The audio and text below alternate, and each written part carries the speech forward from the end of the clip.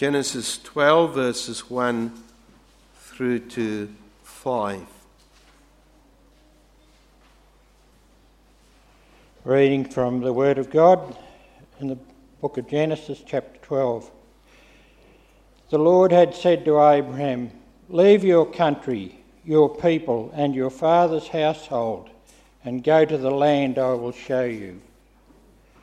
I will make you into a great nation, and I will bless you. I will make your name great, and you will be a blessing. I will bless those who bless you, and whoever curses you I will curse, and all peoples on earth will be blessed through you." So Abraham left as the Lord had told him, and Lot went with him. Abraham was 75 years old when he set out from Haran. He took his wife Sarai, his nephew Lot, all the possessions they had accumulated, and the people they had acquired in Haran, and they set out for the land of Canaan, and they arrived there. The Lord may bless to us this reading from his holy word, and to his name be the glory and the praise. Thank you, Keith.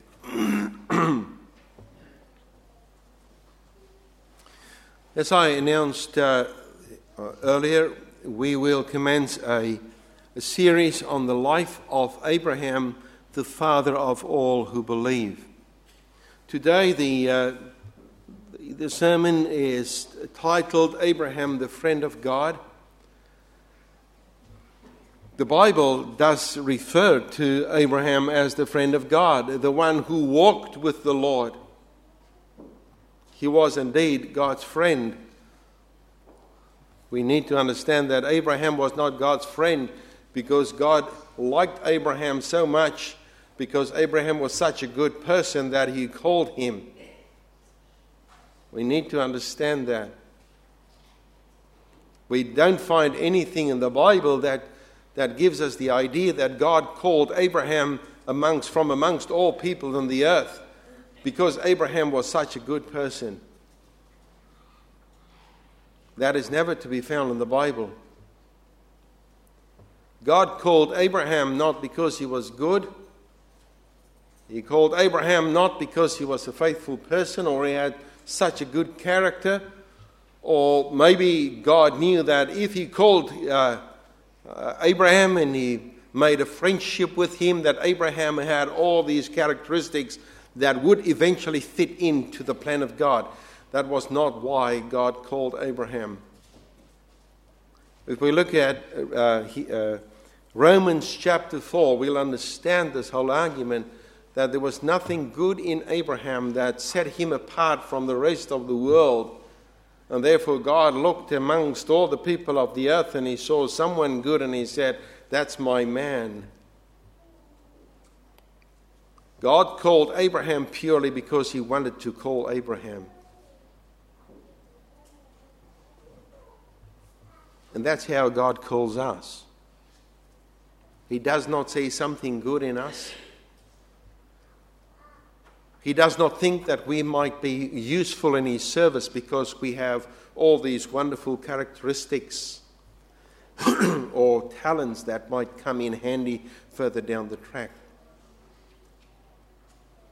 God does not call us that way because grace means God calls us because he loves us. I struggled with this idea in my own personal life when I studied the life of Abraham, and I thought, it can't be. It just doesn't work that way, isn't it? There must have been something in Abraham that really, really caught the eye of God.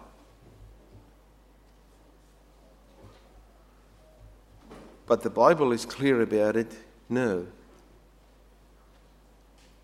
God called Abraham because God is sovereign And God can call wherever He wants for a specific purpose in a specific time. And He would show His mercy and grace to that person, not because there's some favor in that person, but because God can do the impossible through His grace. When God called him, one of the things that we see about Abraham, that he was someone who would be listening. Someone with faith and obedience. Against all odds.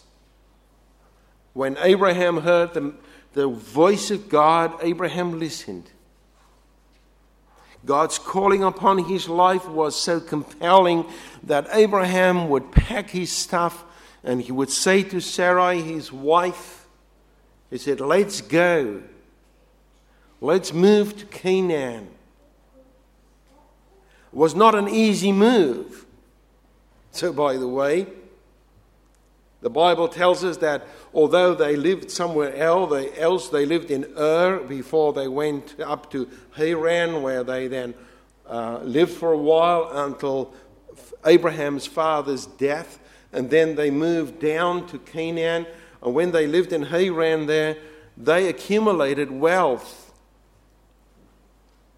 And you can just imagine the logistics of packing up all things and then with what you have, go where you don't know where you're going. And I would like to think that more than once, even Sarai, his wife, would ask him, Abraham, so where are we going?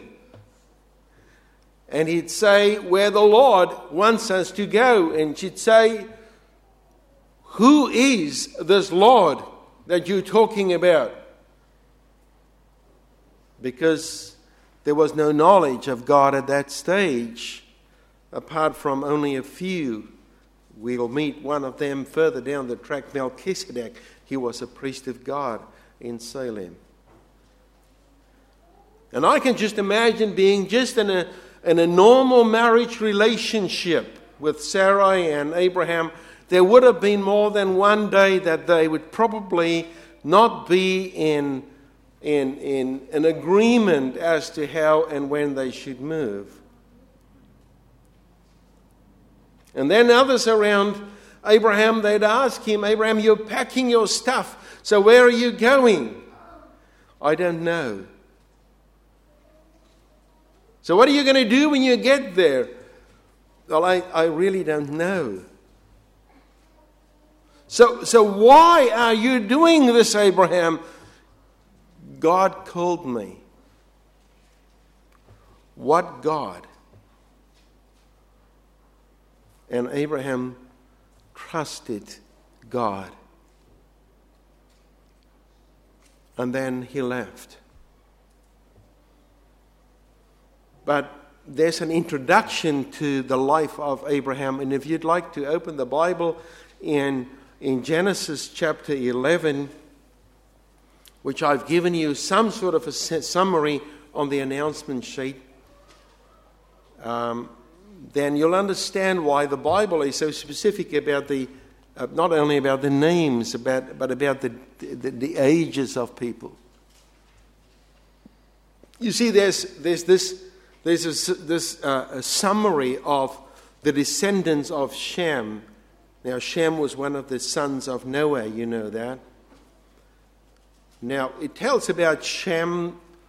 Of course, I thought about the fact in verse 10, it says there, these are the generations of Shem. When Shem was 100 years old, he fathered Arpachshad 2 years after the flood. Now, if you look further down the track, you'd see that everyone then had their first child at roughly 35 years, or 30 years, 34 years, 30 years, 32, 30, 29. Why is that given to us in the Bible? And first of all, let me come back to Shem. Why was Shem only 100 years old when he had his first son? you could just imagine that being a son of Noah, and Noah was building the ark for 120 years, that much of his life was occupied by helping his father getting the ark together. And so the Lord rescued him with his wife and their brothers, and then he had his first son. But he didn't do too badly after that. He had a lot of children after that, and he added another 500 years to his life. So he was about 600 years old when he died. The interesting fact is, if you look at all the ages given there, it seems as if Shem, who became about 600 years old, actually outlived Noah.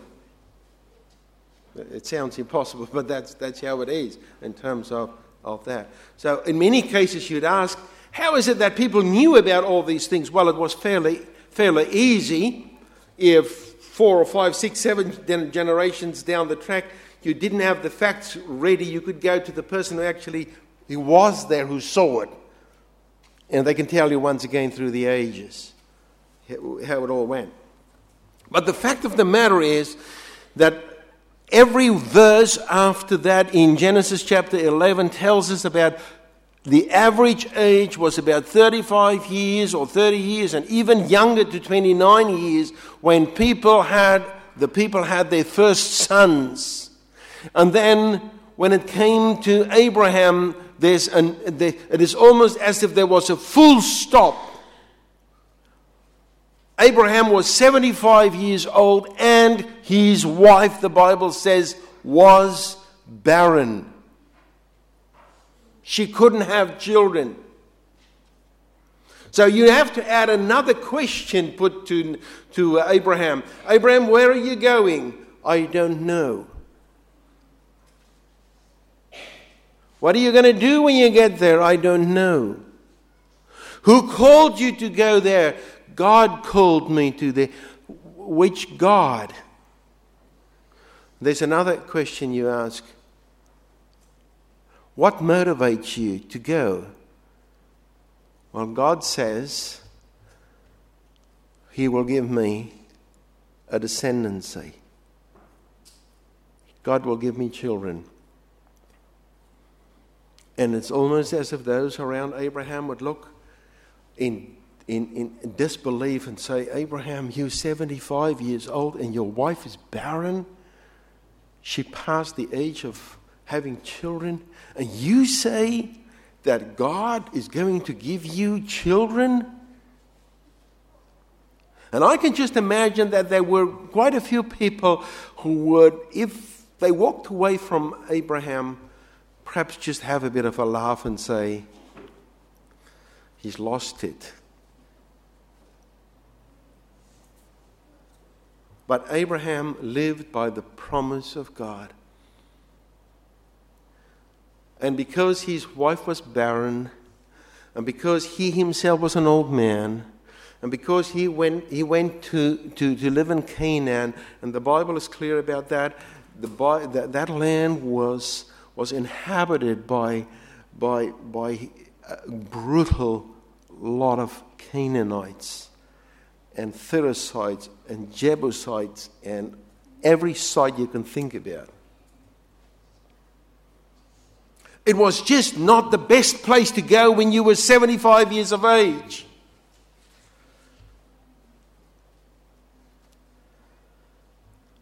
So he had no room for his own plans, but his road was marked by the worship of God. When they arrived in the land, first thing that we hear about, the Lord appeared to Abraham and said to him, to your offspring I will give this land. So he built an altar to the Lord. After he went down to Egypt and came back, he built an altar to the Lord. Where he went, he built an altar to the Lord. It is as if Abraham was systematically, slowly, but faithfully putting visible signs of the fact that God is going to give him, according to his promise, this land.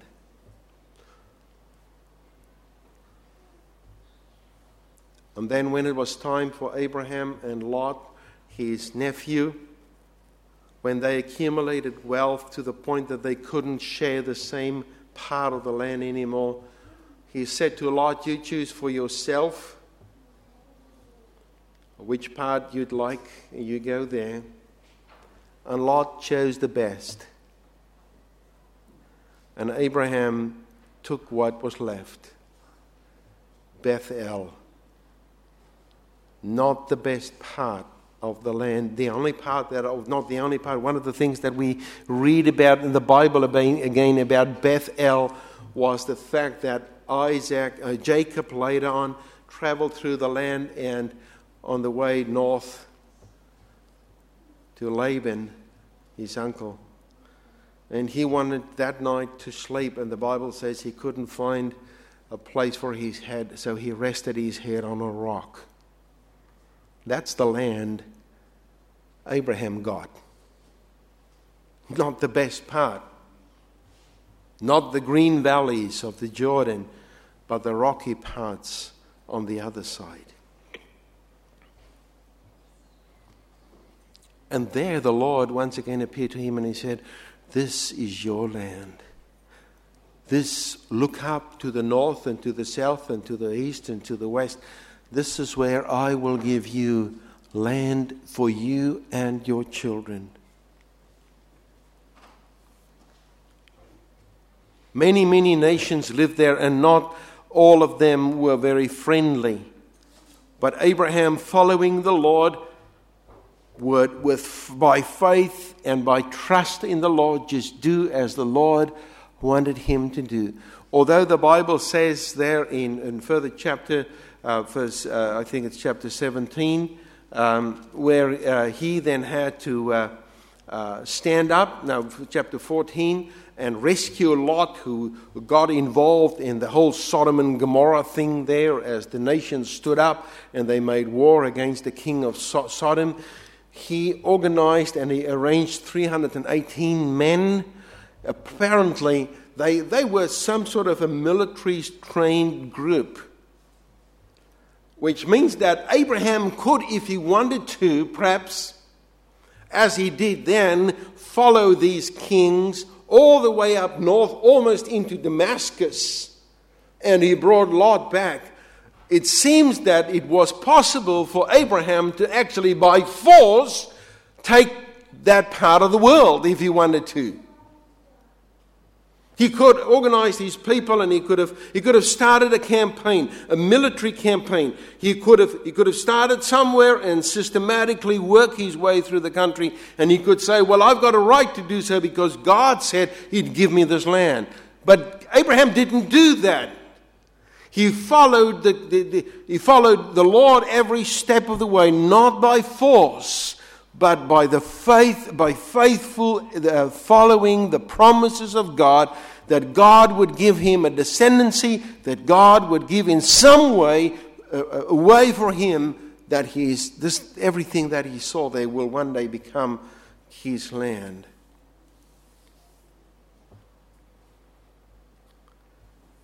Yes, he was not the strongest of them all, but he was the faithful one following God. Therefore, he became in a way a priest, as he interceded not only for Lot, but also for Sodom and Gomorrah. He saw something that you and I probably don't see, because it says there in the Bible that we read this morning in Hebrews chapter 11, he saw a city that was not built by hands. You see, he saw all the ugly things of the world around him, but he saw God, and he saw that God would give him what he cannot see. He had his eyes on God and on eternity. He was not looking at the here and the now. Sometimes he did. Sometimes he tried to do his own thing. Sometimes he wanted to sort of just jump out, because he was, after all, just a human being. And we'll look at those things. He went to Egypt and he told the half-truth about Sarai. And he came back and he wanted to know how God is going to fulfill the promise with a child. And he thought, well, maybe someone else. Well, that didn't work. Then he tried with Hagar, another possibility. That didn't work out. The Lord said, I will give you a son. I will give you a descendancy from Sarai, from you, the two of you. I've chosen you. And we'll look at how he would trust that the victory belongs to God, how God would do as he told him and promised him, and how God gave him one son. Apart from the other sons that he had in disobedience to the Lord said, no, Abraham, it won't be anyone. It will be the son that I give you. And when he had that son, and when he loved him very much at the prime of his life, in Jewish culture, when it was about time for the son to become a man, in terms of the bar mitzvah thing, about 12, 13 years of age, instead of giving him some part in the inheritance, the Lord said, take Isaac, your son, your own son, the one whom you love, and sacrifice him. Abraham did. Why? First of all, he was obedient to the Lord. Second thing is, he said, God will provide. He knew that.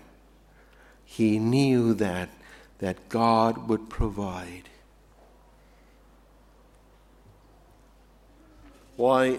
Abraham had that promise of the Lord, and he said, I will make you a blessing to the nations, and the families of the earth shall be blessed in you. Which means that there's a bigger picture. There's this big picture that Abraham saw, the picture of God at work for the blessing of this world. And therefore Abraham was the shadow of Christ, not only in his conquering way in which he lived by the promises of God and gave a promised land, but in the way in which he trusted God, that in God's own faithful and promised way, he will build a blessing for the whole world. He looked at that city, which is so far more beautiful, heaven itself, and how God would, through an humble man, old in years, just wandering about in a foreign land, God would use him to, from him and through his descendancy, bring forth the Christ. So that Jesus was, when he was born, became the blessing of the world. And here we sit in a small corner of the world, and we can think of Abraham being our father in faith, because the Bible says he is the father of all who believe. And out of him was born the Messiah.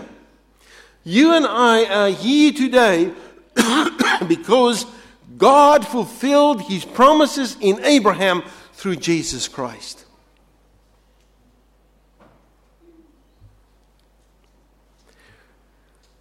And now, as we are believers and descendants of Abraham through Jesus Christ our Lord, we once again hear in this, all the promises made to Abraham are the promises of God. And sometimes you and I have to do things that would stun this world, because they think of us as stupid fools. don't they? Why would a missionary pack his stuff and go and live in India where you get a floods every now and then and when you're exposed to all sorts of danger? Why do you do these things? God calls me. Sometimes we have to do things that are not according to the pattern of this world. We have to do things that we trust God in the same way as He fulfilled the promises of Abraham through Jesus Christ. We are here too today, and sometimes we do the foolish things in this world for God because we believe in God. Because we know that He can and will fulfill His promises. And as He said to Abraham, this is my land, or this is your land, so He says to us, this is my world. The focus is not on that piece of sacred land strip between the Jordan River and the Mediterranean Sea. The world now has become the target, because all nations in the world will be blessed through Jesus Christ. So your horizon, your world view must be much bigger than just our town or the town where you live in.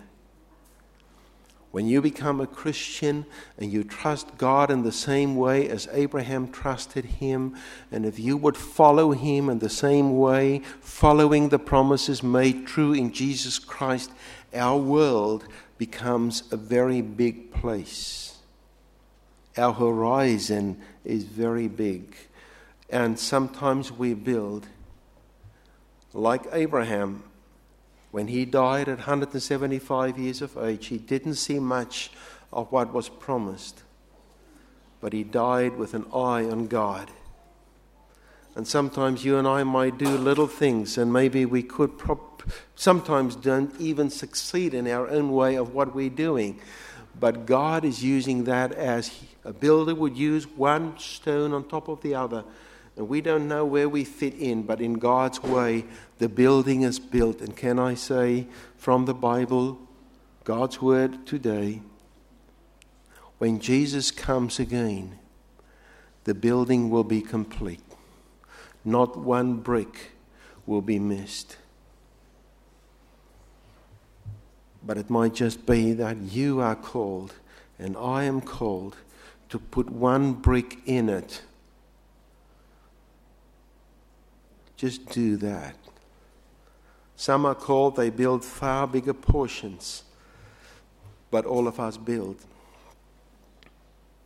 And like Abraham had to learn, we have to learn that it is not by power or by might, but by the Spirit of God. We are not going to do as the Muslim people. It seems that they would like to take the world by force, that they would like to blow up everyone who is in their way. We don't want to do that. It is not our mission.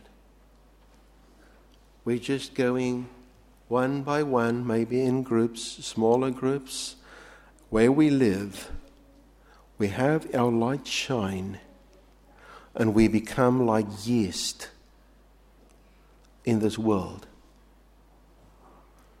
Have you seen, well, of course you would have seen yeast at work. It is amazing. I always find it absolutely amazing to think that we've got a big pot at home. It's cast iron with a very heavy lid. As a matter of fact, sometimes when we had to get that out of the cupboard, I'm the one who was called to get it out of the cupboard because it's too heavy and take the lid off it. And then you put the dough in it, and of course you mix it all up with yeast and all this, and before you know, the yeast in that dough has the power to lift that lid. We are not powerful. We are not called to be powerful. God is powerful, and He does the work through His church. The only thing we need to do is be there, be faithful, be obedient, following the Lord, and He will do His work, not by power or by might, by His Spirit. Yes, He will do that. And the world will be conquered in the name of Jesus Christ. When? I don't know. How? I don't know. But we have to take the armor of God and, like an Abraham, say, I'm out of here. I'm out of my comfort zone. I'm on my way as a pilgrim. I'm not in this world anymore. I'm in the service of God. I'll trust God. I'll follow His lead. And over the life of Abraham, there's one big banner. God will provide. Would you trust God as Abraham did?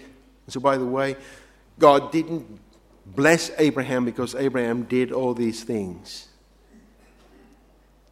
Abraham did all these things because God blessed him. That's the difference. Let us pray. We thank you, Father, that all your promises are fulfilled in Jesus Christ. And we thank you that in Him you have your yes and no written in the pages of history.